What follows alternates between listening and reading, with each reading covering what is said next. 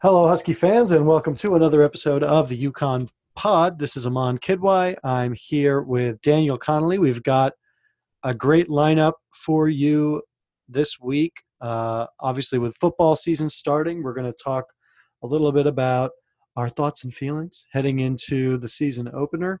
We're also going to chat with Neil Austrout of the Manchester Journal-Inquirer to get some of his thoughts from his time catching up with the team and Randy Edsall across practice. We're also going to have a conversation with former Yukon Huskies women's basketball star Carla Berube, who is now the head coach at Princeton University, her first Division I coaching job. So, stacked podcast. We're really excited to bring that to you. Connolly, with football season less than a day away. It's shocking that the off season, a very eventful off season, has come and gone again. We know that obviously Yukon football is coming off its worst season in FBS existence. So let's start with kind of the obvious. Why do we care about, or maybe it's not so obvious, why do we care about Yukon football this season? I think this is going to be a really interesting season, just because of the nature of last season. But at the same time, it's kind of wedged in between, I guess, the new era of UConn football that's coming with the move to the Big East. It's kind of like a transition year, which I guess is kind of fitting because on the field, I guess we're expecting it to be a transition year. So I think it's going to be really interesting. Randy Edsall talked a lot last year about building the program the right way and playing all those young players to get them experience for when they're older. So a lot of those players are a year older. What are they going to look like? The defense was so bad last year that it was just brutally painful to watch. So is it going to be something that's slightly better than last year but still kind of tough to watch? Or are a lot of the players going to make enough of a jump along with the grad transfers and JUCO transfers that they've brought in to make it a semi-competitive team? Like, I feel like expectations are kind of hard, and I've also reached the point in the offseason where I've convinced myself maybe it won't be that bad, but I don't know. Like, it's kind of tough to tell what it's going to be like because there's just so many unknown pieces literally everywhere on the team: offense, defense, special teams, even the coaching staff. We've got two new coordinators who we really don't know a whole lot about. So it's a lot of new things, a lot of the same, all kind of wrapped into one thing that is kind of hard to predict. Yeah, definitely a lot of unknowns and no idea what to expect stylistically from the new coordinators that you mentioned. Of course, there's a new quarterback. I think that's something where if you're a UConn football fan, you want to keep your eyes on that, especially against an opponent like Wagner with a solid offensive line, allegedly, and good running backs. You want to see UConn in this game actually have that kind of dominating performance that it should have against a lower tier team, the kind that we haven't seen in a while. But I think something that'll be interesting to keep tabs on is just how the fans feel. I mean, this program has been I don't want to be too mean, I don't want to say dog shit but it's been mostly dog shit for past 8-9 seasons. And so the status of a lot of people who are UConn alums, who care about the school, who care about following athletics, who liked to check out the occasional football game, they've kind of stopped doing that as of late. And with the way this Randy Edsall era, the way the Bob Diaco era ended, and then the way the Randy Edsall era got started, it really hasn't done anything to boost that. I mean, I think if we take our brains back to that mindset of right before 2017's season opener. We're pretty excited. Randy Edsall is back. we weren't sure what to think, but he brought in two really exciting coordinators, offensive coordinator Rhett Lashley from Auburn, defensive coordinator Billy Crocker from Villanova, inherits a decent roster. And then they really put up a dud against Holy Cross in that season opener, and it all went away. It didn't. They won what, 3 games that season, 2 games that season, Three. and three, and then they won just one last year. So I think the key, you have to start bringing some of the fans back, because um, it's been dire straits these past few years. Um, they have to be they have to improve on both sides of the ball, really realistically. Um, as we've kind of discussed, like defense, obviously, when you're the worst defense ever, hopefully you can only move up. Offensively, I think it will be a challenge to be as good as they were last year, but I don't know, maybe they have an outside shot. Yeah, I think that's the big question, is what kind of player is Mike Beaudry going to be?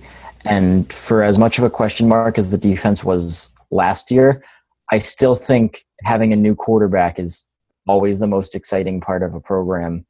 And as UConn fans, I was looking through the quarterbacks that they've had in the FBS era, especially since Dan Orlovsky. And to be even a competent quarterback has been a tall ask for a lot of years. We've been pretty lucky the past few years. Bryant Sheriffs was a pretty solid college quarterback. David Pindell really carried the team on his back last year. So, I mean, last year, let's look at last year. They scored 56 against URI. I think maybe that number would be a little much to ask for a season opener, even though it's against an FCS school. But on paper, there's no reason this shouldn't be a dominant rushing attack, with at least Kevin Mensah being a 1,000-yard rusher if he stays healthy. Maybe have a couple other guys near there. The offense should be good by the basis of the running backs being good. But then at the same time, you've got a quarterback that's only played at Division II, and then one wide receiver who's really had any production in college, and now is also at the D2 level in Ardell Brown. So I think it's hard to tell. And like you said, the FCS game to start the year has actually been a pretty decent indicator of how the season's going to go. You mentioned the Holy Cross game, but even look at the main game the season before, Bob Diaco's last year. There was a ton of optimism heading into that season that this was going to be like a 8-4 team that finally broke through with Bob Diaco. And then they really easily could have lost that game to Maine. And then it still started out the year well before it just all unraveled. But you do kind of get a good feel of how a season's going to go against an FCS school. Mm-hmm. So I think that's going to be really interesting. Yeah, I mean, I think looking back on those previous FCS games, I think some of the things that really stood out that I remember was we saw the offensive line. Again, I'm talking about years past, but offensive line, when you can see Maine being able to make stops in the backfield and keep the running game in check and really have a pass rush, then you're starting to go, oh man, this offensive line is just going to get torn apart by FBS teams. And defensively, I thinking back last year, I remember the URI game and just thinking, if this is how it's going to be, if you're giving up 49 points, if URI is not, I don't remember the exact, I think they didn't have a third down in the first half or something like that. If that's going to be the case against URI, then, oh my gosh, we're going to get torched by the rest of the AAC teams. So, and that is what happened. And they did.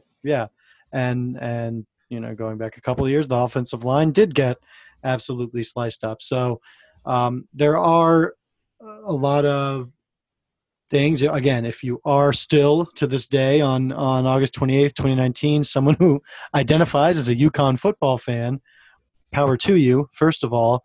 But there's a lot to keep an eye on in this opener and this season. I think absolutely, spot on is that the offense has to be able to move the ball. I think we can excuse some defensive struggles, lapses, whatever. It can't look like Rhode Island looked like last year defensively. That's kind of our bar there. And then offensively, I do hope I do think they should dominate because Wagner is not a particularly strong FCS team to begin with, and that to me that plays a role in my expectations for Thursday evening as well. Yeah. And I mean, like you said about the defense, I mean, they can improve 100 yards, be 100 yards better than they were last season, and still be the 129th worst defense in the country based on last year's rankings. So they can improve a lot statistically from last year and still be really bad. So I think it's impossible to ask the defense to suddenly turn into Alabama overnight. But if they can at least make the plays when they need to, like I remember there were a couple games last year where it felt like UConn maybe had a shot if the defense could just get a stop or a turnover, and then an 80-yard touchdown for the other team would happen like that, and it would just take all of the wind out of the sails, and that would be it. That would be the game, basically, because you knew the defense wasn't getting another stop after that. So if it can just be a defense that can keep the team in games and get a critical stop here and there when it needs to, and just give the offense a chance, because even though we talked about that turnover in the offense, it's still going to be the part of the team that carries it. So you just got to give the offense a chance. And I think that is a completely reasonable thing to ask of the defense this year without even putting a number on it. Sure. Yeah. So you mentioned you're starting to feel some optimism for the season. Um, I I am still not there yet, but why don't you explain yourself? Okay, so optimism is coming on a Yukon football scale. I, in absolutely no terms or conditions, believe that they're going to even be sniffing a bowl game. But I think 3 goals should be a very, very realistic target because you've got Wagner. That should be an automatic win. You've got UMass. That team is significantly worse than a year ago, and UConn absolutely should have won that game last year. Even though that's on the road, I think that should be a win for UConn. Okay, so there's 2 wins. You need one more. ECU is not a good team. Navy, that's always kind of going to be tough with the triple option, but it's a home game. It's later in the year. Maybe you get some funky weather where it's going to be tough to hang on to the ball if they're trying to pitch it and toss it and yeet it whichever way they want to go with the option. Maybe you can get something funky there. And then, look, that could be 3 or 4 wins. I don't think that's an unrealistic expectation for them to just get to that because last year they had no chance at pretty much every single game. I think the only game in single digits that they lost was the USF game. And I don't think anyone actually thought they were going to win that game. But you go back 2 years to Edsel's first year, and they weren't that far off from being 5-7. So it's really just going to come down to a few critical plays in a couple games where if UConn can make the plays, like going back to that 2016 season, the unnecessary roughness or taunting penalty that Hergy Mayala got in the end zone that changed it from Edsel going for 2 to win the game to an extra point that Michael Tarbett missed and lost the game. Things like that. I think it's going to be a couple of plays in, let's just say, 4 games that are going to decide what they do. And I think if UConn can come out on the right side of a couple of those, they can get to 3 or 4 wins. Yeah, I mean, so the UMass game was also pretty close last year, and That's right. Yeah, I think it was UMass and USF. Yeah, and definitely expect the team to be better. I don't know how much it will be reflected in the win column, so that's where my lack of optimism comes from. The only thing that really keeps me, in terms of keeping an eye open for above above expectations performance, which from Vegas is 2.5 wins for people who are interested in that kind of stuff. Um, is just that college football is weird. Lots of stuff happens. Lots of unusual wins and losses happen for different teams. And then just to go back to your list of kind of possible wins, I mean, Illinois is not that good. They, I think, are still better than UConn, but who knows? A team that's been a perennial cellar dweller that um, visiting the rent. Maybe UConn can make something happen. Only other one I would just add to your list, but um, it's a tough conference, right? Like, and then the schedule is not really very forgiving. The AAC West games are Houston and include Houston and Tulane, who are Houston's always pretty good.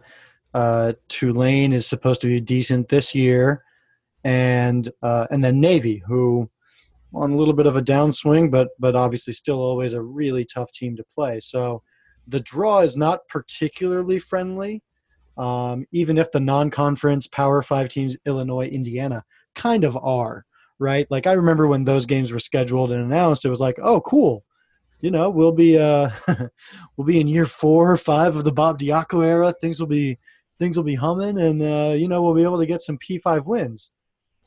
Maybe we don't feel as strongly in that way anymore, but the non-conference is not super challenging, but the American Athletic Conference very much is, and especially Cincinnati expected to be really good this year. UCF, as always, quite good. Those are going to be really tough games, and I mean, hopefully they're just not demoralizing games like they were last year. So I think there's something. Again, I know we are grasping for optimism here, but even just making gains in the margin of defeat category for some of these teams will show us that hopefully UConn is moving in the right direction. Right. And you mentioned progress without seeing it in the win column. And personally, I think that would be completely acceptable this year too, because look, if they win 2 games, but they're in a bunch more, that is completely different than winning 1 game and getting blown out in every single other one. So if we can see progress in this team as the year goes on and it improves and players that were on Randy Edsall's developmental squad are playing at the end of the year and contributing well, and those sort of things are happening, I think that would be an acceptable standard too of just a better level of play. But then I have the worst or the total defense rankings in front of me right now. And there's actually a decent amount from 2018, a decent amount of UConn's opponents this year are in this bottom 20 or bottom 30. So 100 and worst.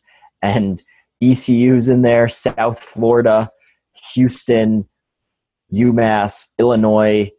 Those were all really bad defenses last year. If things go well and the offense can kind of maybe pick up where it left off last year, except be a little more consistent and can maybe get into those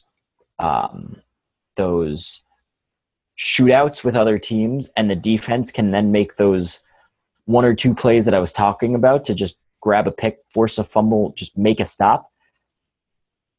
That could be some reason for optimism too. Just start getting into shootouts and keep scoring points and just see where that goes. Well, that's very not UConn, but yeah, we'll see. It's definitely not Randy Edsall's preferred style, but yeah, I mean, that's going to be the thing is with this team. If you're trying to win games, that's going to be the deal. You mentioned the participation chart or participation team. So Randy Edsall opting not to go with a formal depth chart, and I don't know. There's kind of some pretty extreme anger, some pretty extreme ambivalence or defense of it. But what do you make of Edsall's decision not to release a depth chart, and what do you think it means for this year?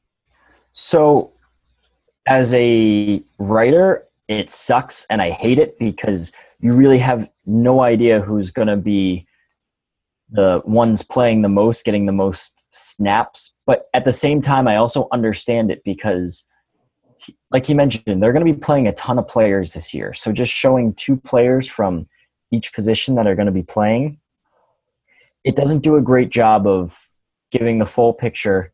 And here, at least, you get to see these are supposedly, I guess we'll see as the season goes on how accurate it is, but these are supposed to be the players that we're going to be seeing in the games. So I think the frustration is more there's no order in how the players are listed on the participation chart. It's just a list of names in alphabetical order. That's more the frustrating part. But at the same time, I understand it because as much as it's Edsel wanting to show his team who's going to be playing, who's not, who needs to work to get on that team, who needs to keep that spot, it's also an advantage to him to not give Wagner or Indiana or Illinois an idea of who they need to prepare for. And those small things, and he's not going to be talking about injuries either. So if Beaudry gets hit this game and is going to miss the next game, but Randy Edsel's not going to talk about it, and it's going to be on the participation, and he's going to be on the participation squad, and Illinois starts preparing for UConn, and they spend 5 hours looking at Mike Beaudry film and are all ready for Beaudry, and then Steven Krajewski's out there starting, that totally throws a wrench in what they're doing, and that gives UConn a huge advantage, at least initially in the game, to exploit their unpreparedness. But like I said, from the media side, it sucks because you don't really know what to expect, and we're going to have to learn everything on the fly when the ball snapped on Thursday. Mm-hmm. So I don't super buy that it's that much of an advantage. I mean, if UConn, again, we're talking about UConn, Illinois, a football game that's going to take place in week 3 or whatever. The stakes are not super high. And it doesn't really, it's one thing if the backup is, some dual threat who has a different style, or just someone else who's a proven thing from a football standpoint, who's a proven entity, that, like you said, if you're not prepared for, you're kind of behind the ball. But UConn's throwing out a redshirt freshman instead of someone else. There's not much of an advantage to be had there. I do see how maybe more broadly across the entire depth chart, it's just something that allows UConn, prevents opposing teams in their scouting process from doing too much. They'll just have to review participation data, which is pretty readily available. I'm pretty sure those guys pay for a service that gives them that information.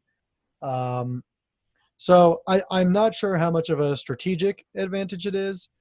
I understand a couple of things from Randy Edsel's point of view, which is that he does not have to do it. So why do it? Even if it's not some massive advantage, it could be some sort of advantage. And additionally, this roster is a lot of new people, a lot of unproven people, et cetera, et cetera. I get that part.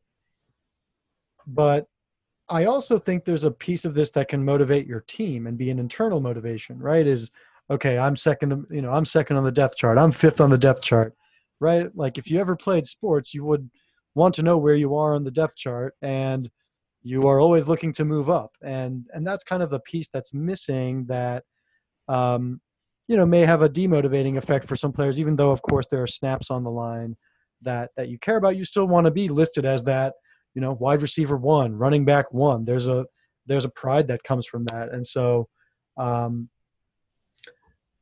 understanding that it's subject to change, but I think there's some parts that Edsel is missing out on. Well, do you think there's not an internal depth chart that they're using? I mean, there has to be, because the players need to know when they're going to be playing. So maybe they don't have a formal depth chart like we know written up on the wall, but I think the players know who's going to be getting the most snaps. and who's going to be on the field the most and who's going to be getting the most targets. So even if it's not officially written there, there's still going to be some sort of hierarchy that the players know and that they can compete for. And it might just not be privy to our eyes. Yeah, that's definitely possible. So just looking at that participation list, I know you were at availability on Sunday. Were there any surprises in terms of people included on that list or anyone new worth highlighting? Yeah, so I think the biggest surprise would be at wide receiver. There's no Xavier Scott listed. He was obviously a running back last year. I think at one point he was leading the team in catches, and then he tore his ACL, missed the rest of the year. So I don't know if that's just a feature of him still being hurt and needing to recover to get back, or if he's not, I guess, good enough to be on the participation squad at this moment. That was the number one thing that stood out to me, at least. There's also there's no place kicker named at the moment, which, granted, on the list of things that people are concerned about, is probably pretty low. But Edsel said that it's Clay Harris and Noah Iden, the two competing.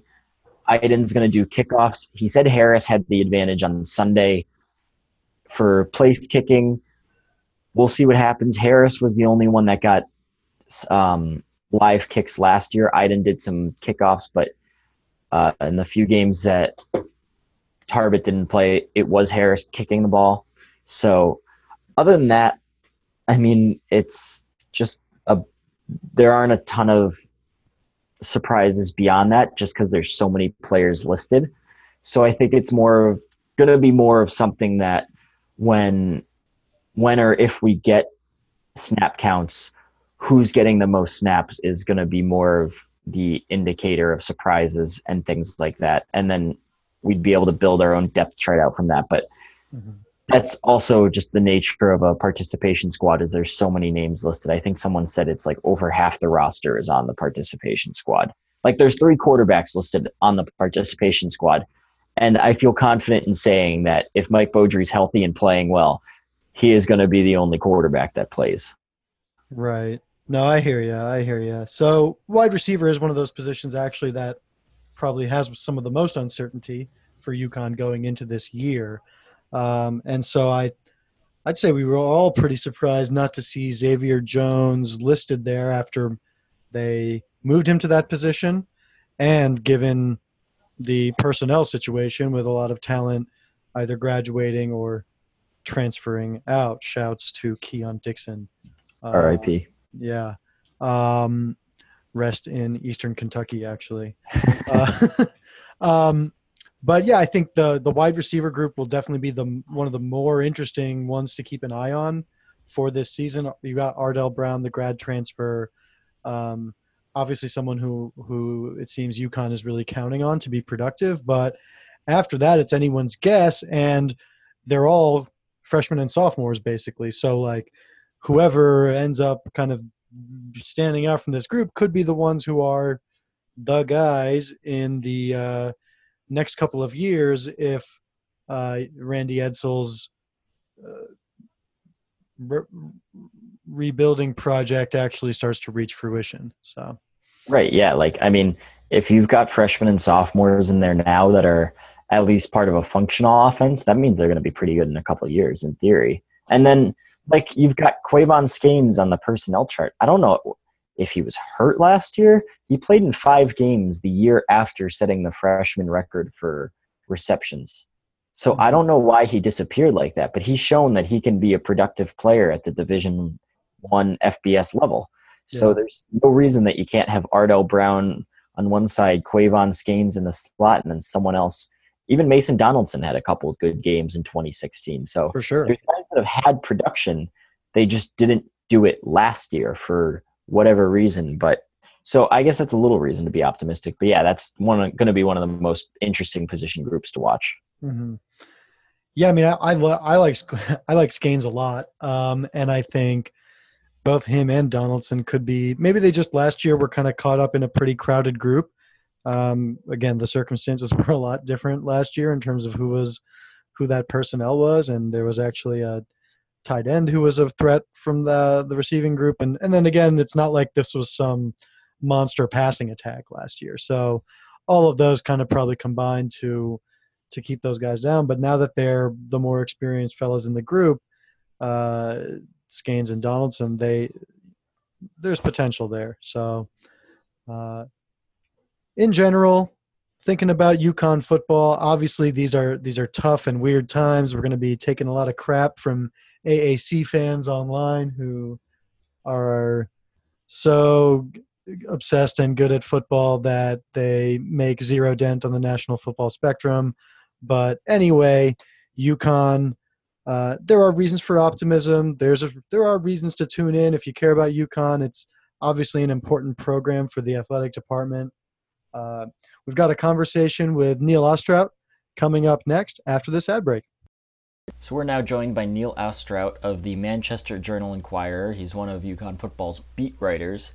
Thanks for joining us, Neil. So as one of the beat writers, that means you had to sit through every single game of last season where the team went 1-11, got blown out pretty much every game. It felt like most games were over by the end of the first quarter. So why is this year going to be different? Hey, I found a lot of interest in it, I'll be honest. And there's going to be more this year. They're obviously going to be better. I mean, let's be honest. They can't be any worse. Exactly. So, they got almost like it's nothing to lose. I'm not saying, they're going to use that and, win 10 straight or anything like that. But I think for a lot of the players, they know it can't get worse. They've been, a little bit humiliated, a little bit embarrassed, worst defense in 137 years of college football. I didn't check, Princeton's 1892 team. I think maybe they might have been worse, but yeah, I mean, it's so bad that it can't be any worse. And I think it's going to be fun. I think they're going to be better. They're going to be different on offense. Got a lot of different players at different positions, different things going on. It's going to be interesting there. Defense is going to be better. We just know it. I mean, the guys who were, 17 and a half years old last year are a year older, stronger, wiser, etc. Got some new blood in there who obviously can play. They got some players. It's going to be asking a lot for, 6 wins. But hey, if you get 3, 4, maybe even 5, that's a huge deal. That's a big improvement, and it's certainly not out of the realm of possibility. Yeah, it'd be really important to just show some movement in the right direction. I think that's what, if you're a hardcore fan of the program, that's what you're going to keep an eye out for in 2019. I think the key to that, though, is going to be if the defense improves at all. You mentioned expecting it to be a little bit better this year. Obviously, very very little room to go down as it is. But what gives you optimism, or what are the reasons for optimism for defensive improvement this year? Well, I mean, we've been told that they're stronger and faster. Now, I don't actually see them lift weights or run, but you would have to expect that the guys who were around last year have gotten better, a little stronger, a little faster. I think the guys they brought in, are going to play and going to play well. Diamond Harrell, I've watched him in practice. Looks pretty good. The move of Kevon Jones down to defensive end is a good one. As exciting young player as he wasn't really a middle linebacker. I think he'll be better suited at defensive end. I think Travis Jones, we know, is very good. 350 pounds last year, maybe 336 this year. Can plug the middle. You got young guys who can play a little bit or who have played a little bit, I suppose. These guys are going to develop into pretty good players. And, it's going to start this year. They're not going to be the finished product, obviously. Had a very rough go of it. But, they're not going to be afraid to get torched. They're not going to be afraid to make plays maybe this year, right? It's hard to go from giving up, 50 points a game all the way down to 20. UConn literally was not on the field seemingly for whole quarters last year on defense. Giving up 4 touchdowns in a quarter is obviously nowhere to go but up. And they've shown signs that they're going to be better. Watching them in practice doesn't give you every answer, but it gives you a little bit of clues. Mm-hmm. And when they stop the offense semi-regularly, that's a good sign. UConn's offense might not be gangbusters, and when they're doing that on a consistent basis, that gives you some hope. Yeah, I mean, Dramatic offense. talking about last year's team, you're probably one of a small handful of people to actually have sat through the entirety of every single game last season. Um, of the returning players, I think you mentioned a couple in Travis Jones. Mhm. Especially thinking about the secondary, any guys who really stood out there to you, Mhm. or who you think, just again looking back at last season, really showed a lot of improvement over the course of that time? I mean, well, Tyler Coyle is the safety. He's a junior and captain now. I mean, he's obviously very talented. He's extremely athletic. He's got ability to play. He made a ton of tackles last year. Now, it's not necessarily a positive when your safety is your leading tackler. It's not the greatest thing in the world to have 100 tackles on a team like UConn last year, but he has ability. He definitely has ability. He's been playing since he stepped from campus. Like I said, Diamond can play. Junior college transfer. He's going to be okay. And then young guys, they showed signs too, despite the struggles. I mean, I think Jeremy Lucien is a good player. O'Neal Robinson has made some plays. Keyshawn Paul looked really good in a couple of practices I saw. Mhm. I think a lot of those defensive backs have ability, can play, and they. I don't want to say that they were kind of thrown into the fire and they couldn't win last year, but in a lot of ways they couldn't win. Yeah, I think that's a really good point you make, Neil, about just in general, different parts of the defense fitting into the other, and how an improved pass rush can help the secondary improve, and vice versa. Um, on the other side of the ball, the Huskies are looking for someone to replace the magnificent production and excellence of David Pindell at quarterback. The person they chose to do that is Mike Beaudry, the graduate transfer from West Florida. What can you tell us about UConn's new starting quarterback? Big guy, strong guy, maybe not as slow as his 250 would indicate. He's obviously not going to be David Pendel. He's not going to run for 1,000 yards, but he can move a little bit. He's got some mobility. He's not exactly lead-footed, so you don't have to exactly worry about him, being dead back there and not moving around. But on the other hand, I think he can probably take a hit pretty well. Solidly built, pretty strong arm, pretty accurate arm. Obviously has a lot of experience. He sat out almost all of last year with an injury, but went to the Division II title game 2 years ago. Has put up some nice numbers, some really good numbers actually. Even if you call it Division II, there's a lot of good competition. Obviously, I think he's got all the tools. He's physically capable of doing the job. I think he's got a good head on his shoulders. Smart guy. Experienced, obviously, has won a lot of games already, be it Division II, that still counts, and I think he's going to be good. He's going to be fine. He's not going to throw for 4,000 yards maybe, but they're going to be more than capable on offense. I have a feeling they got some good young wide receivers, got one very good veteran wide receiver, obviously good running backs, tight ends, maybe a little untested, but I think good. I think Donovan Williams can play. I think Jay Rose is going to be good. So, yeah, I think Beaudry's settling in quickly. Obviously, teammates like him. He adjusted really quickly to the environment. Taking his offensive line out for ice cream is a good move. I mean, he checks all the boxes, I think. UConn lost a lot of last year's production. It was not a particularly prolific passing attack, but still lost a lot of the receiving yards from last year's team. Who do you see stepping up at that position, and who did you mean by the experienced option there? Ardell Brown. I think he's the one who's going to step up. He's the experienced guy I was talking about. He's he's a grad transfer, played in Division II, played at Seton Hill, not to be confused with Seton Hall, of course. Division II out in the Pittsburgh area. Very good, fast, good hands, smart guy. Seems to fit in well quickly. He's going to make plays. He's a player. He's going to. I'm not guaranteeing he's going to lead the team in receiving, but he looks like the real deal. And I expect him to get plenty of attention from Beaudry, plenty of attention from defenses too, for that matter. But I think he's going to be good. I think you got a lot of young guys who can play. I mean, Geronimo Orso got a little bit of a taste last year. Really fast, good. A lot of the young guys, Elijah Jeffries has looked good at a lot of times during camp. Cam Hairston, Who's the one in Florida? Matt Drayton. Matt Drayton made a couple of great catches in practice when we were watching.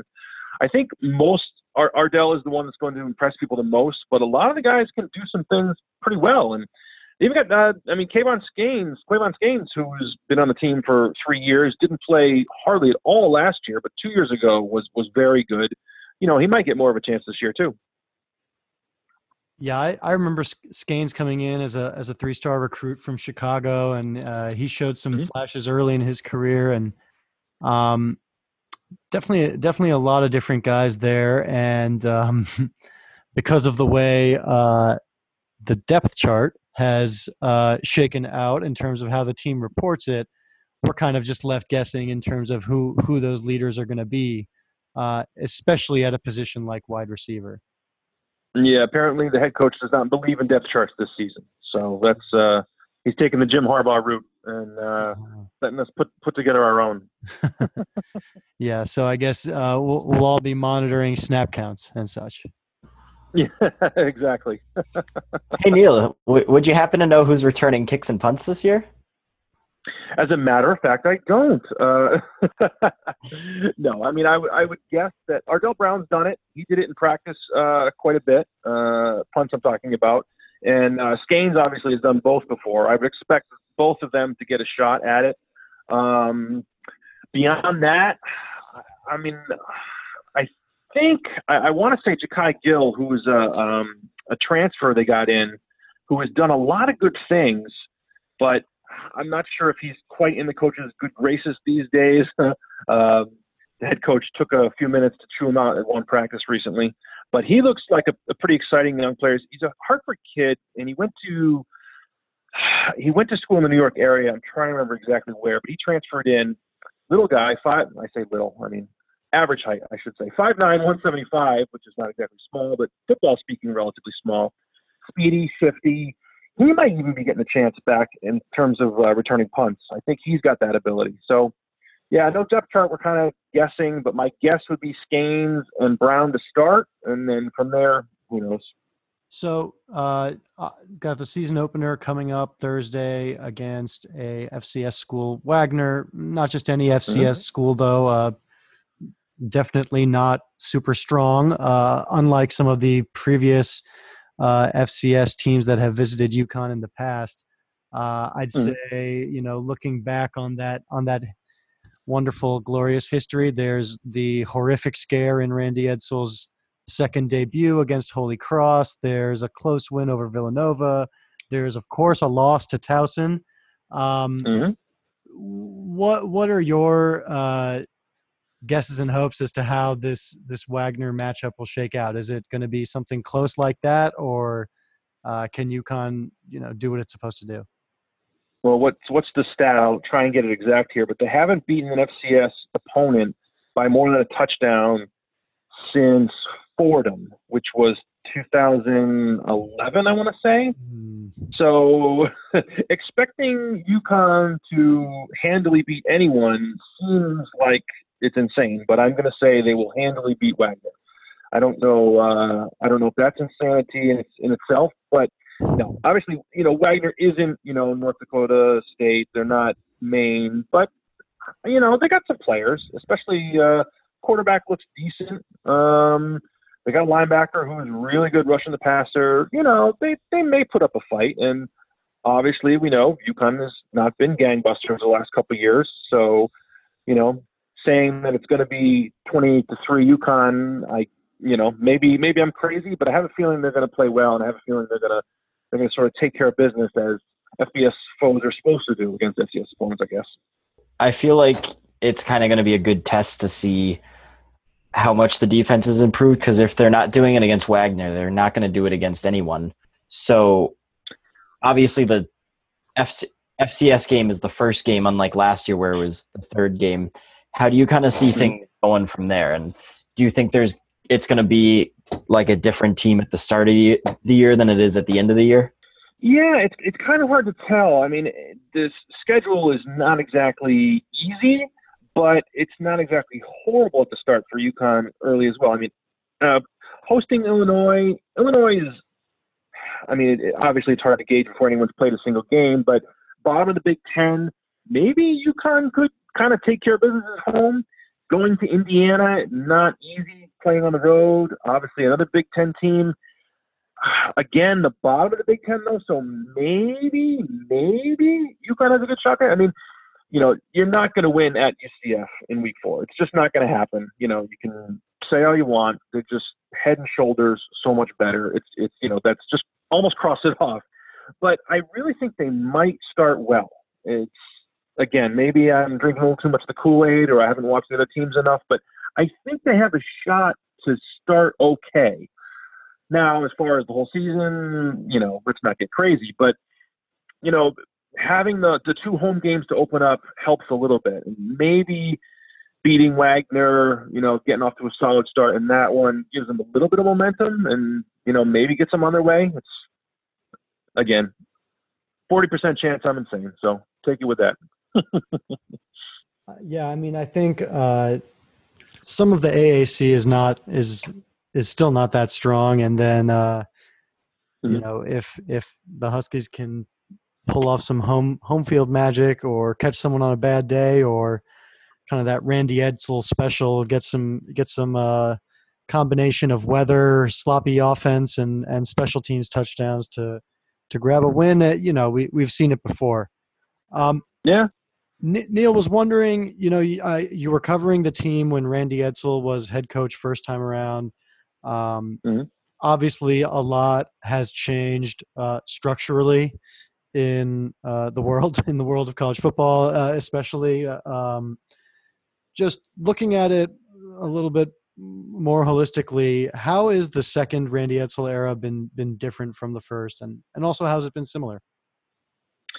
I mean, he likes to equate them in terms of when he got here. UConn was still a Division I AA or what is now FCS program, and he had to build it into a 1A program, into an FBS program. And he equates it as when he got back here, it was sort of the same. It was at a level not worthy of, FBS football, and he's trying to bring it back to that spot. Now, you can argue that it's gone down since he arrived. I mean, obviously, last season was exceedingly difficult for a lot of reasons. But, some of that, you hate to, in coaching, it's a popular cop-out and, blame the previous guy. And sometimes it's true. Sometimes there's just no way around it. You're handed a bag of crap and you got to deal with it. And, that's true of almost any job because, 90% of the time when a coach is out, a coach is fired, then, you're not exactly inheriting the greatest thing. So there were a ton of challenges, when he came on the second time. But, we haven't really seen the signs yet that he's turning it around. Now, he says he's seen things in terms of player attitude and, strength and conditioning and, player attention to detail and leadership. And that's great. And those are all positives. But, at the end of the day, you got to win games. And we obviously haven't seen a sign of that yet. So, I mean, it had, and, there's the fiasco with, hiring Corey and, the state ethics board, which I think was a largely a waste of time by the state, but hey, whatever, so there hasn't been a lot of positive results from him yet. So it obviously hasn't been a success yet. Yeah, it did seem that when he took over, he really went with the full-on rebuild approach. And I mean, I think football is especially the sport where we can kind of see the least, and there's so much to be seen with all just the sheer number of players on the roster and people you manage and things that go on behind the scenes. But I don't know. I personally thought he did not inherit a particularly bad roster. He had Bryant Sharefs, pretty good quarterback. He had a solid line. If you look at the defenders on that roster, those guys were, there were players. There was Luke Carrizzola, Junior Joseph, Foley Fatukasi, Jamar Summer, Obi Melfanu. So there were some players there. I understand you kind of need to read when you take over a new job, and I guess what I'm saying is Randy Edsall obviously had a very large leash taking this job under the circumstances and what we understand to be at a discount. But how much time does Randy Edsall realistically have though to begin to start to show results? Because if you're a fan of this football team, you've been watching a lot of crap for a lot of years. Yeah, it's a fine line. It's like, normally if you don't show signs after 3 years, alumni, fans, whatever, start to get antsy and, start about thinking about changes again, which is terrible, but that's the kind of the culture we live in. But I think Randy has a much longer leash for a lot of reasons. One, because I think the administration sort of knew what the kind of position they were putting him in, what they were kind of asking him to do was almost impossible. And I think the other reason is both sides know that, and you mentioned it, that he's doing it at quite a discount, that the salary he's being paid is maybe half of what UConn might have to pay someone else if they replaced him. And, you hate to say it all comes down to that. It certainly doesn't, but that's a factor. And that, if they make another coaching change, which would be, I think it seems realistic to have so many, to not give anybody more than, 4 years, 3 or 4 years, like, you go from Pasqualoni to Diaco to Randy to someone else. It just seems like at some point you got to give somebody a chance to go a few years. And because of the situation, I think Randy's got that chance. UConn is not going to go out and get Nick Saban. Obviously they're not going to go out and get the hot young head coaching prospect anymore. It's just unrealistic to think about. Now, can they get someone different than Randy Edsall? Sure. Can they get someone better than Randy Edsall? Maybe. But for the price they're paying and what they're getting, I think it's just a situation where he's got, not as long as he wants on the job, but he's got a little ways to go. He's got time to see if he can turn it around. And I think the university, be it David Benedict, be it the new president, are going to give him a little time to see if he can't do it. Now, if there are no signs this year that there's improvement, well, then the proverbial hot seat comes along. But if there are signs that UConn is actually going to be competitive and going to turn it around, then I think Randy's kind of got sort of as much time as he wants. Yeah, I definitely, it's become very clear, how long of a leash he has. And then I think the conference move probably bought him a little bit more time, even if it has been, even if it does end up kind of being a net positive in the recruiting standpoint. It's, I guess, just an uncertainty that people can kind of throw at you. But, and I know we kind of said we wanted to talk mostly about the football, but can't ignore the conference situation and the fact that, of course, this is UConn's last year in the American, and Independence leaves UConn in a pretty interesting space in the college football landscape. My question for you is, what do you think UConn is holding on to by staying as a member of FBS in this situation? I think it's in a big picture, it's a financial investment that the state and the university has made that is going to be exceedingly difficult to go back on. I think if you tell the legislature that, we spent $91 million to build a stadium in East Hartford and we're going to play FCS football, I don't think that goes over well. I think if you say we spent, I think the price tag was $58 million for the facilities on campus, and oh, by the way, we're not playing FBS football anymore. We're going to go back to the old Yankee Conference, to the CAA and do it that way. I think that's just a really bitter pill to swallow for everyone involved. Now, is it impossible? No. I suppose you could do that, but that's a really big egg you laid. That's a really big dollar to kind of eat and say, look, we messed up, and forget all that stuff. I just think that's very difficult to do. Now, do you think you can turn it into some sort of, one of the top programs in FCS, North Dakota, Eastern Washington, North Dakota State rather, and, make it some sort of spectacle and, really sell tickets and be the best in that and still make it work? That's awful tough. I don't see that as really possible. You really got to be in either a football hotbed or have some sort of crazy tradition that gets people out. It's tough to go backwards. I mean, I know a few have done it. A few have A few have dropped programs, obviously, but a few have gone back to 1AA, FCS, whatever. It's a really tough pill to swallow, though, given the outlay of money. Now, if you're an independent and you can't make it work and you're just kind of spinning the wheels and it goes for a few more years after this, yeah, maybe you have to look at that. Maybe you do it. Maybe you go backwards. I'm not sure. I don't think UConn's even considering that yet. I don't think it's realistic yet, but I suppose at some point it's got to be a consideration. I believe you were one of the people who said that, kind of speaking to folks within the program, it sounds like they're going to be able to put together a pretty solid schedule. Can you just speak a little bit more to that in terms of, what that might mean in replacing ECU, Tulsa with who? Yeah, I mean, it's a tough situation. I think everyone looks at like what they call guarantee games. Everybody looks at, UMass goes to Ole Miss a few years ago and play them tough, or you have you're going to play Clemson in a couple of years and get 1.2 million, and you're going to play Tennessee and get millions of dollars. Those are great and all, but obviously that's not getting you a home game. And obviously in the long run, you're going to get your butt kicked most of the time. You can't really make a living, so to speak, on that forever. You'd be the old Coppin State of basketball, team that used to play, 10 top 25 teams in November and December. That doesn't exactly help them sell tickets at home. It just funds the athletic department.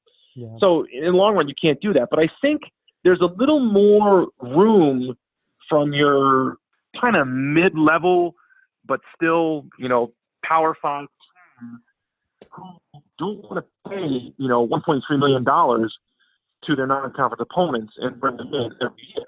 Like, this is not fiscally possible for them either. So I know this is horrible to say in this era of conference realignment, but I think regionalism still matters a little bit. And when everybody's trying to save a nickel, it's not the craziest idea to play someone who's in a drivable distance of your university. So despite bad blood, despite, all this stuff, I think the Syracuses, the BCs, the Rutgers, the Temples, maybe even the Pittsburghs of the world are the target for UConn. And a lot of those I think are possible. And I think those aren't exactly huge names, but those are names that at least UConn fans recognize, that they have history with, be it in football or be it in other sports. And I think it's possible on a rotating basis to get enough of those to come to Rentschler Field where it makes it feasible to do independence. Now, is it going to be a rousing success? I don't know, but I think you can put together a decent home schedule. And, with Notre Dame's kind of weird situation with the ACC and the unbalanced schedule in the ACC, some of those teams need games. They need games. And, going to play in East Hartford is not the worst thing if you're an opponent, if you're a sort of a name opponent. Maybe, not a top 10 team, but let's say a borderline top 25 team, or maybe just outside the cusp of, your superpowers. It's not a bad trip. You can fly into Bradley, you can stay at the airport, you can stay close. Frankly, this is one of the positives of having the stadium off campus. If you're a team and you got to go to stores for a football game, that's a big ask. But going to East Hartford, it's not that bad. Yeah. And frankly, it's a place you can win. So if you want a road win, UConn almost gets credit for being not world beaters recently. So, I think it's tough. It's going to be tough to schedule. It's not going to be easy. You're going to play a home and home with UMass every year. Are you going to play Liberty and, beg BYU to come? It's kind of tough, but I think it can be done. And from the people I've talked to, they're getting some reasonable requests. They're getting talks and meetings with people who, might make a bit of a difference to fans. Yeah. You're not going to get Michigan to come back probably. You're not going to get Notre Dame in a series again probably. But you're going to get somebody that moves the needle a little bit, and that's what they have to do. Mm-hmm. As even good teams in the American sometimes did move the needle. Houston a couple of years ago, even when UConn beat them, I don't know how crazy fans were.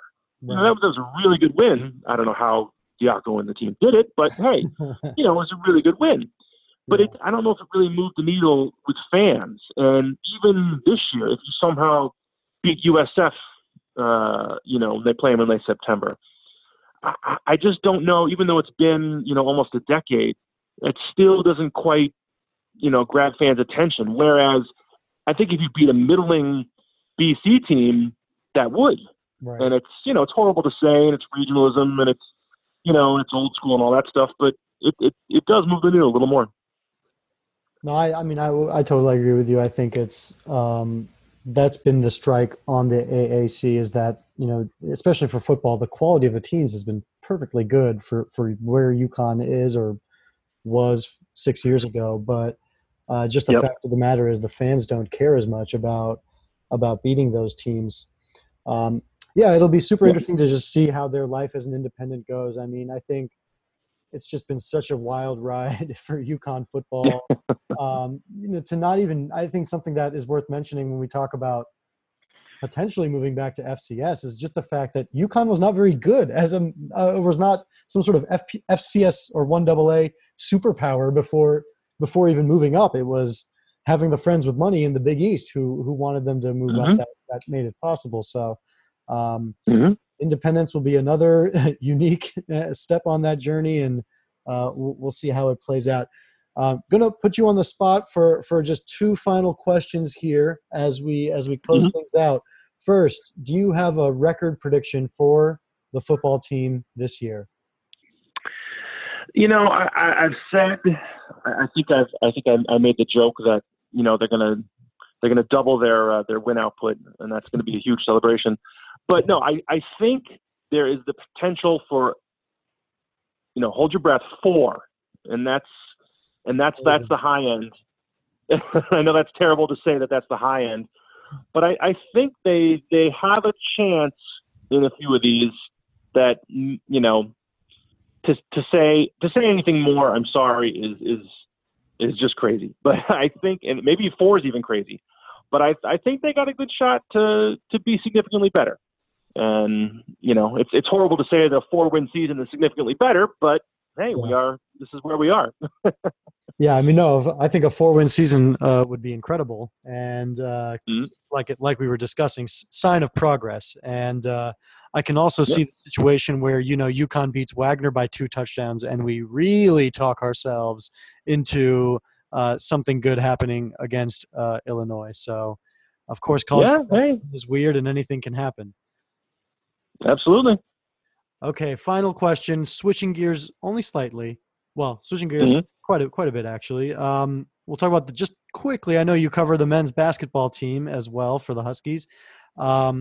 Really interesting year coming up for them. I know we're still about 2 months from the start of that season, but what's your quick outlook take on how things are shaping up for that team as we approach the start of Dan Hurley's second season?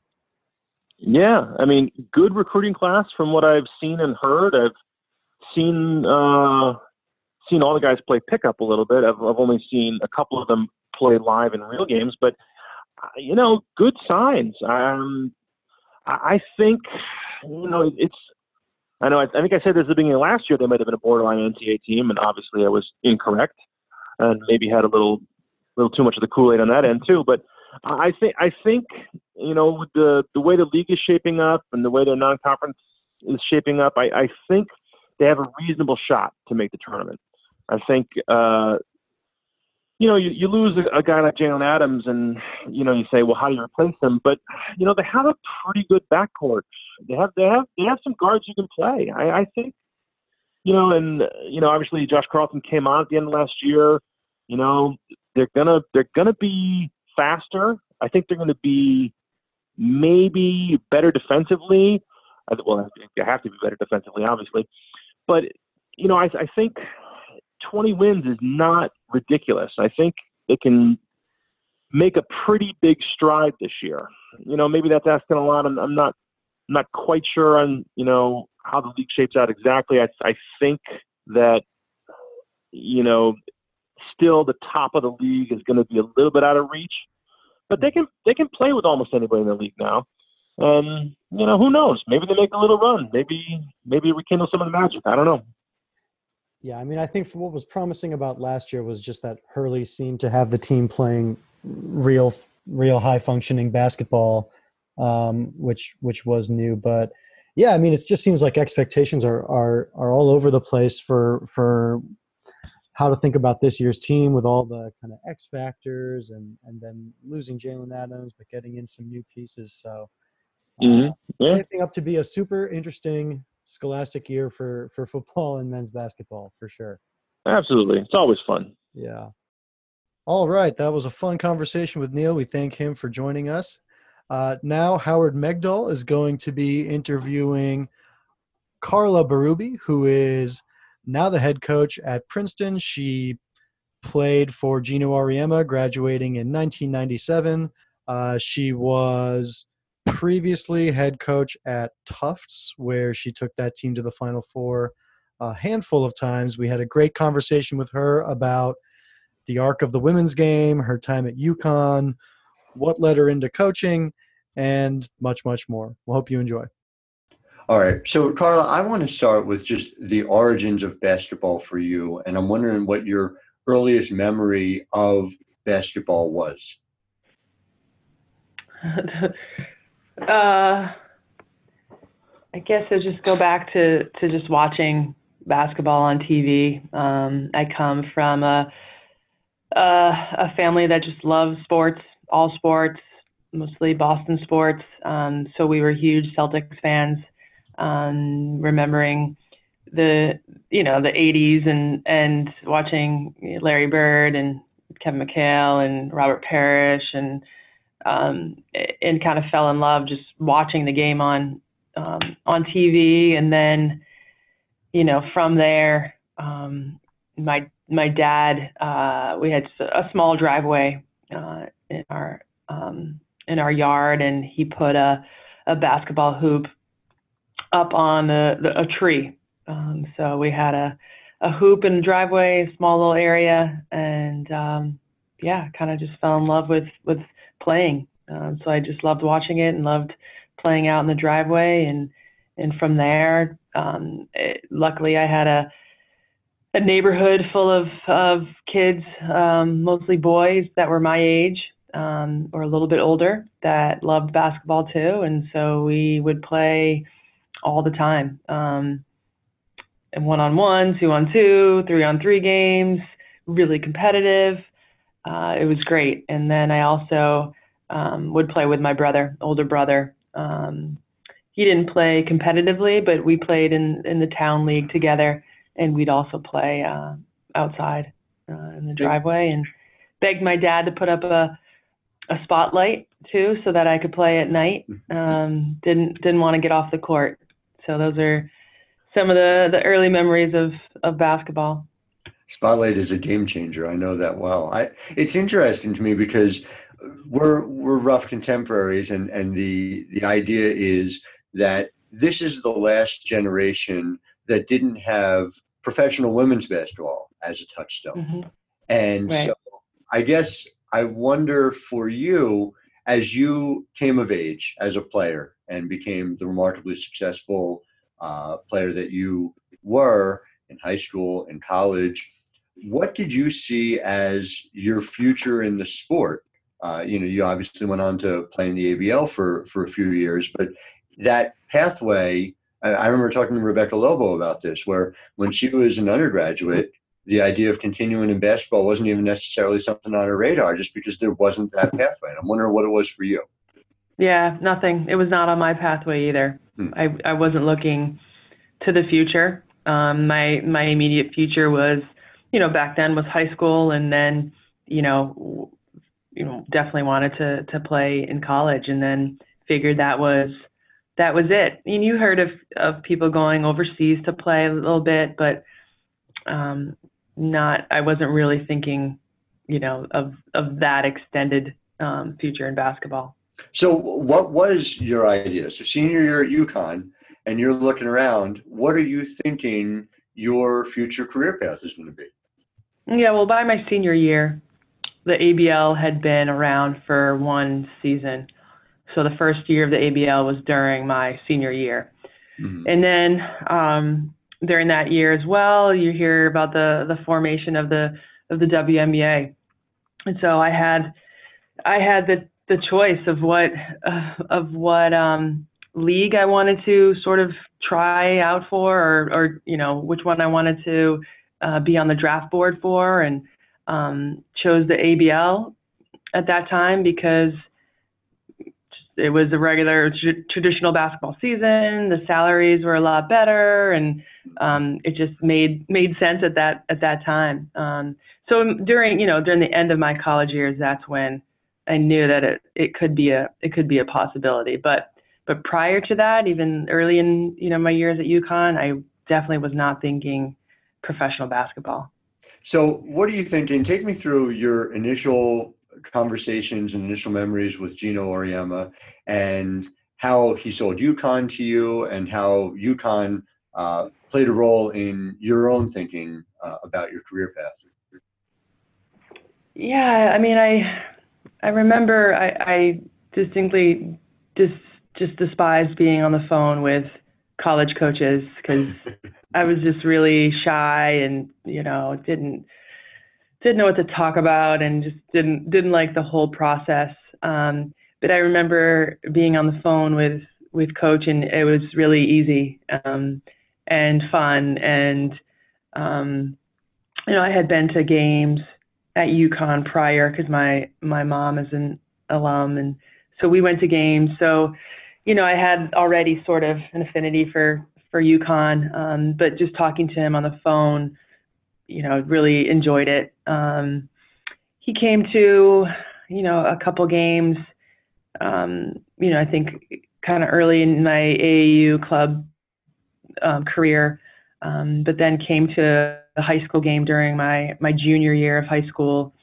I remember it because I had just come off a fibula fracture in my leg, and it was my first game back, and I know I played horribly, and I think I hear years later that he went back to CD and said, she's way out of shape, why are we even recruiting her? And she said, Gino, give her a little break, she just came off a broken leg. So yeah, I mean, I think he just was able to just make me feel comfortable. He just sold me on that he was, building something special there. Rebecca just probably at that point either committed or signed and was going to start her freshman year, or maybe finish her freshman year. And great things were on the rise. They had been to the Final Four in '91, and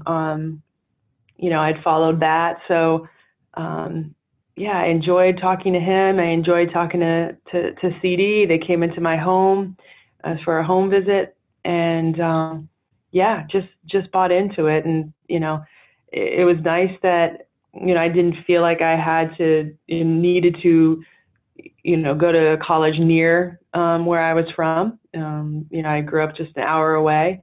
My brother at the time was at Stanford, so it wasn't like as a family we're like you needed to stay close to home, but it would I felt like it would be nice to have my parents and my 4 grandparents be able to come and watch games, and went on my visit, met the players, and just felt at home.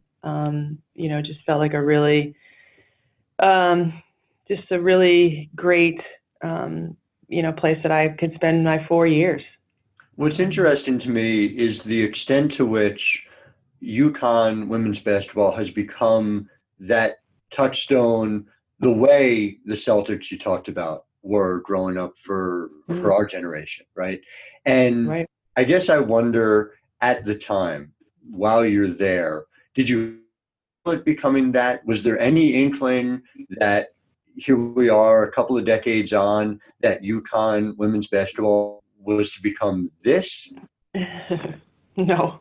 I mean, no, 11 national championships later, no, I didn't know that was going to happen. But, during that 95 season, I'm a sophomore, you knew that great things were going to happen. From my freshman year on, you felt like he was recruiting the best he ended up recruiting the best players in the country. When he started off, it was the best players in New England or the best players sort of the Eastern Seaboard, and then he's getting those players from all over the country. So good things were happening, and the fans just, Gamble became this amazing place to watch a basketball game, and players, prospective student athletes are seeing that, and now we're on ESPN, and we're in the national championship game, and so it's building and building, and everyone talks about ESPN being right in Connecticut and what a added advantage that was, and you knew something great was happening, but did you know 11 national championships? No, I certainly could not have scripted that, and neither, I'm sure, could coach, but that you knew that the program was on the rise. During my time, and we only won one. I say that, and it sounds funny, but others won 4 during their time, like Stewie. But Sure. But I feel very fortunate to have been part of that first one, and in the 2 years after, Final Four and a Final 8, we're right there every single year. It was the start of something really, really great. And I think it's interesting because you talked about he would recruit the best players in this region, and then it would expand outward. And so I wonder whether you take lessons that you saw and even experienced being recruited by Gino, by CD, and used it at Tufts. Obviously, it's a different animal altogether, in the same way that Princeton is, which we'll get into in a little bit. But are there lessons you take forward? Are there things that you try and channel from that experience when you're on the other side of it? Sure. I think that the lessons I learned at UConn just kind of form my foundation, helped me to figure out just who I was as a person, and it got me out of my shell, my very shy shell that I was in. And, I loved the game of basketball, but then I really, at UConn, really enjoyed just the X's and O's of basketball too. And we had another coach on the floor with me at all times with Jen Rosati, who I felt like I learned a lot from as well. And Jamel Elliott too. It's funny that, my 2 captains that were just a year older than me became, really great coaches. And the experience of being recruited, highly recruited, helps me in recruiting, and how to talk to players and AAU coaches and high school coaches, and all of that. A huge part of who I am as a coach and as a leader came from my experience at UConn, and I learned how to what it takes to be successful as a player and as a leader, and on the court, off the court, and it definitely was an incredible experience, and I wouldn't be where I am today without that UConn experience. Do you feel as if you led Tufts, obviously, to a Final Four in 2016? That happens to be the last time that UConn won the national title. Do you see the two as related? And do you think that having you as part of the Final Four experience is a vital part of UConn getting back on top overall as a program? Can you repeat that? Did my time at my Final Four at Tufts have anything to do?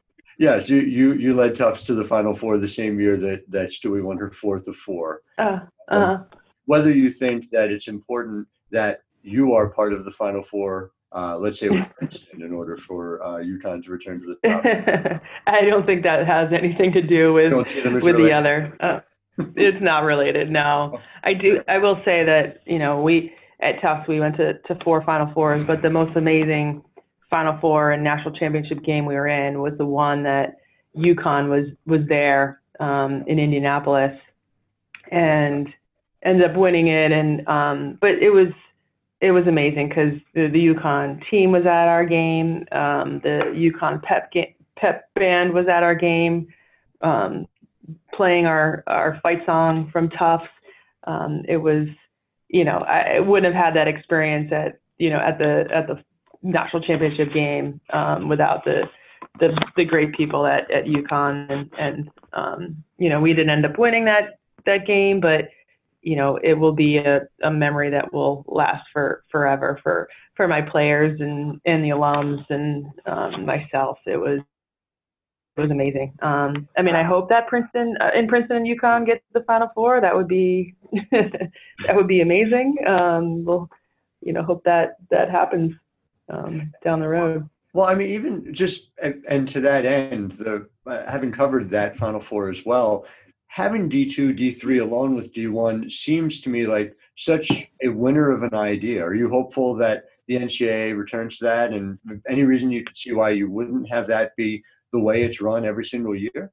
Yeah, they are planning on it. I think it's in 2023. Right? Yeah. 23 maybe. But why it's not every year doesn't make a lot of sense to me. Yeah. You can speak to this better than I could. I agree. I don't know the reasons behind it. Probably money. It could cost a lot more to send that many teams, and it was an unbelievable experience. And I would wish it for every Division III and Division II teams to be able to experience that D1 experience, because it is different. It's another level, and it opens the eyes to fans across the country and those that are at that Final Four, how great the basketball is at Division III and Division II, and it was amazing. We had over 6,000 fans at that game, and I think if it happened more often, I think even more people would be going to those games to watch great basketball in between the days of the Final Four and championship game of Division I. It's the perfect setup. Yeah, totally agree. And as a D3 product myself, I'm eager to see it happen.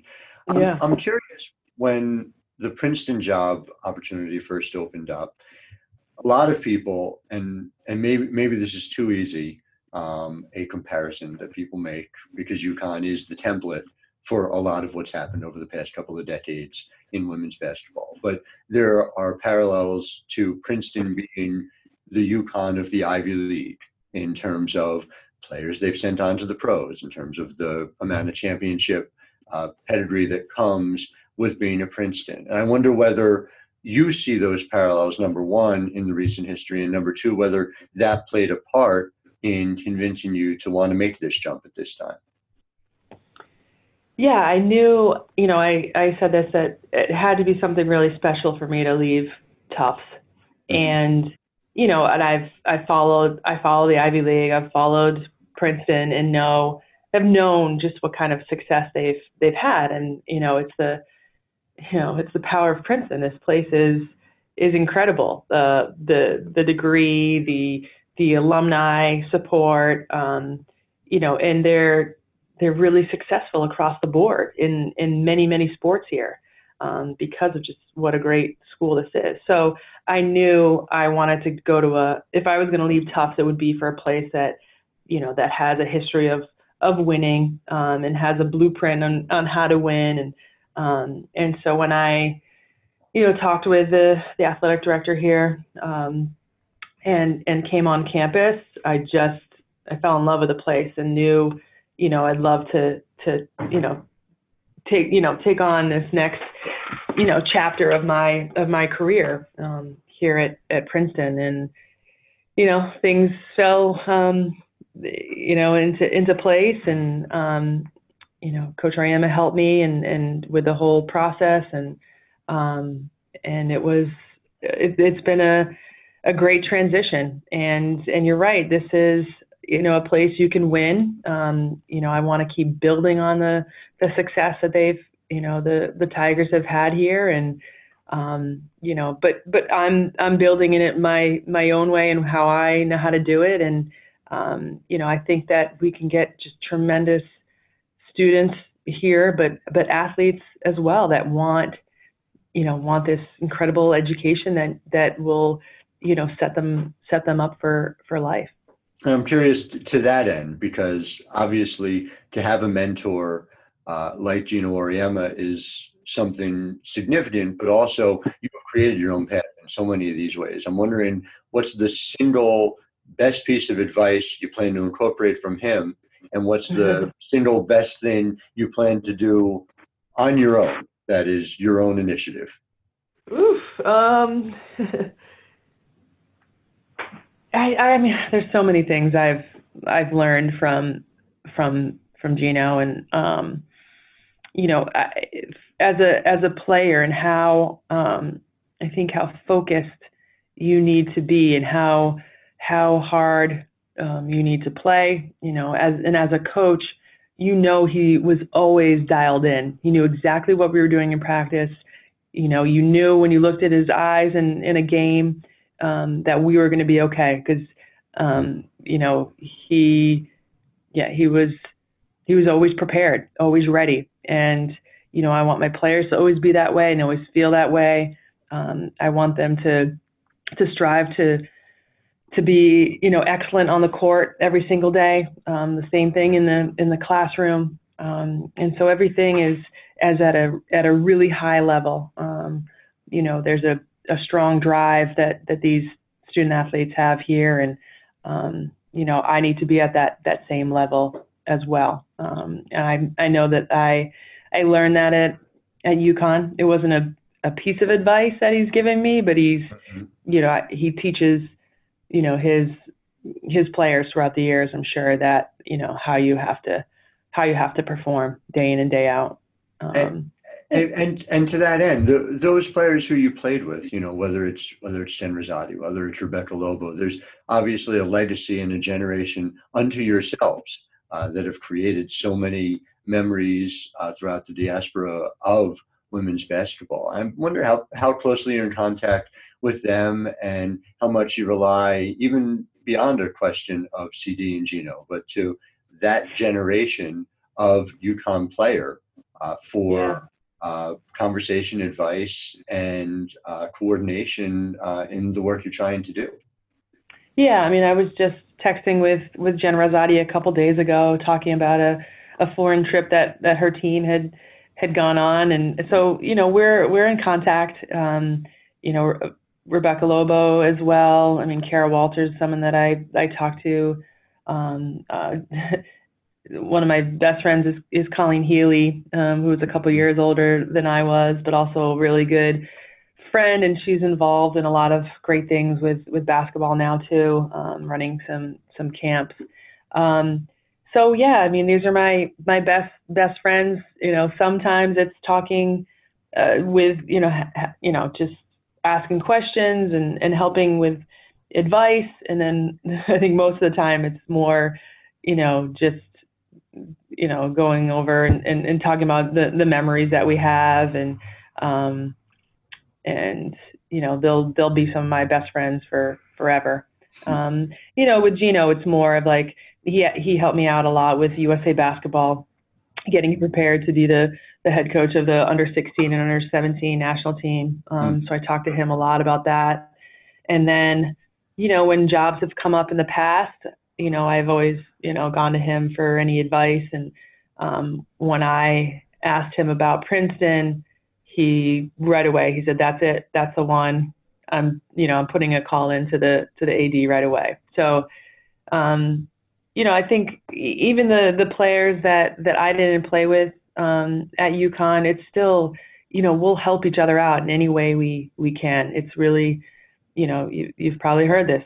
It's really is a big family, and we have each other's backs, and we'll always, bleed blue, and and so much of who I am came from my years there. Both, as a student and as a basketball player. And what's interesting to me, in part with what you have here in 2019, 2020 at Princeton, is a very UConn kind of thing to figure out, which is that you're returning, obviously, in Bella Allery, somebody who is not just two-time defending Ivy Player of the Year, but somebody who WNBA scouts believe will be a potential top 5 pick in the upcoming draft.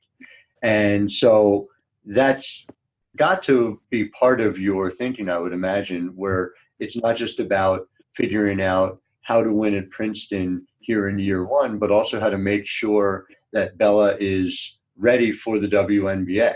That is a time of balancing act that some coaches have some difficulty with. And I'm wondering for you, how you think about that project and how the two work in concert for you. Yeah, it's exciting. She's really talented. She's got a great work ethic, a great leader already that I've learned, and excited to work with her on the court. You know, in Division III, we're not allowed to do a lot of, or any outside of the season work with our players. So for me to get on the court, in September and help work on their game is something I'm really looking forward to. And yeah, I'm excited, for her senior year. She wants it to be the best year yet, like everyone does. But and yeah, I mean, she definitely has the goals of playing in the WNBA. She's also part of USA Basketball 3-on-3, which is a goal of hers as well. So, I'm here to help her in any way I can. I think first and foremost, she wants this to be the best Princeton year ever, and that's what's ahead on her plate. And these are her best friends in the world, so she wants to have this special ending to her senior year. And it's and if that happens, and that's great. But she's also going to be set up and be ready for that that freshman rookie WNBA season. And yeah, I want to help her get better, and she will, and she'll be ready for that next level, whether it's WNBA or USA Basketball, and because she has that great foundation of just a tremendous work ethic and passion and love for the game. It's fascinating. I'm very eager to see what the two of you are able to accomplish in this upcoming year. But before I let you go, if I could take you back to more of a macro sense of it, and you've now seen the growth and development of women's basketball now over the past few decades. And I'm wondering what you think has changed the level of competition compared to even when you played, and what you think is the biggest, most interesting evolution of style that we've seen in the game since you were an undergraduate at UConn. Oh yeah, well, just the level of play, the level of the athletes. It's another, another level, right? These young women are, the things that they're capable of doing. Just you didn't see that, 25 years ago. Mm-hmm. And they're starting earlier, right? AAU and club basketball is starting much earlier. Skill work is starting much earlier, so they're much more skilled. Sometimes you don't see as the fundamentals as strong as they were in the past, the passing game maybe, but I that goes with coaching. What coaches really emphasize the fundamentals, but just the level of athlete and the skill work, what they're able to do with the basketball, and they're finishing right at the rim, and just stronger. And I think they're working in the weight room on a more explosive stuff than we did in the past as well. So everything it's evolutionized, and it's amazing to see. Watching college basketball now compared to 25 years ago, it's amazing. Because there's just so many young women that play at a high level. And you see that, UConn isn't just the best basketball. They don't have all the just best basketball players in the country, right? They're all over the country now. They're at Baylor, they're at Stanford, they're at Notre Dame, they're at, South Carolina and Louisville, and it's, much more parity because of, just how many more, girls and young women are playing the game and playing at a really high level. And then it goes right into the WNBA. There's so many women that don't make those WNBA rosters that, would love to be able to watch. I wish they could expand it to get more teams. More yeah. teams in a G League for the WNBA to allow more women to pursue that opportunity here professionally. Right. That absolutely should happen. I will say you probably gave our listeners some flashbacks by mentioning some of the other colleges that have beaten UConn in recent years, but that is the larger point stands for sure. Well, Carla, this was a wonderful conversation. I really appreciate your time, and of course. Thanks for being part of the podcast. We'll look for any excuse to cover you here at Stores. And I run things over at High Post Hoops. So we have a dedicated Ivy League reporter coming up this year. We'll be highlighting everything you do there as well. So I'm looking forward to it. Great. Looking forward to it too. Thanks, Howard. That's going to do it for us this week. For Dan Conley, this is Amon Kidwai. Thank you all for listening. I walk a lonely road, the only one that I have ever known.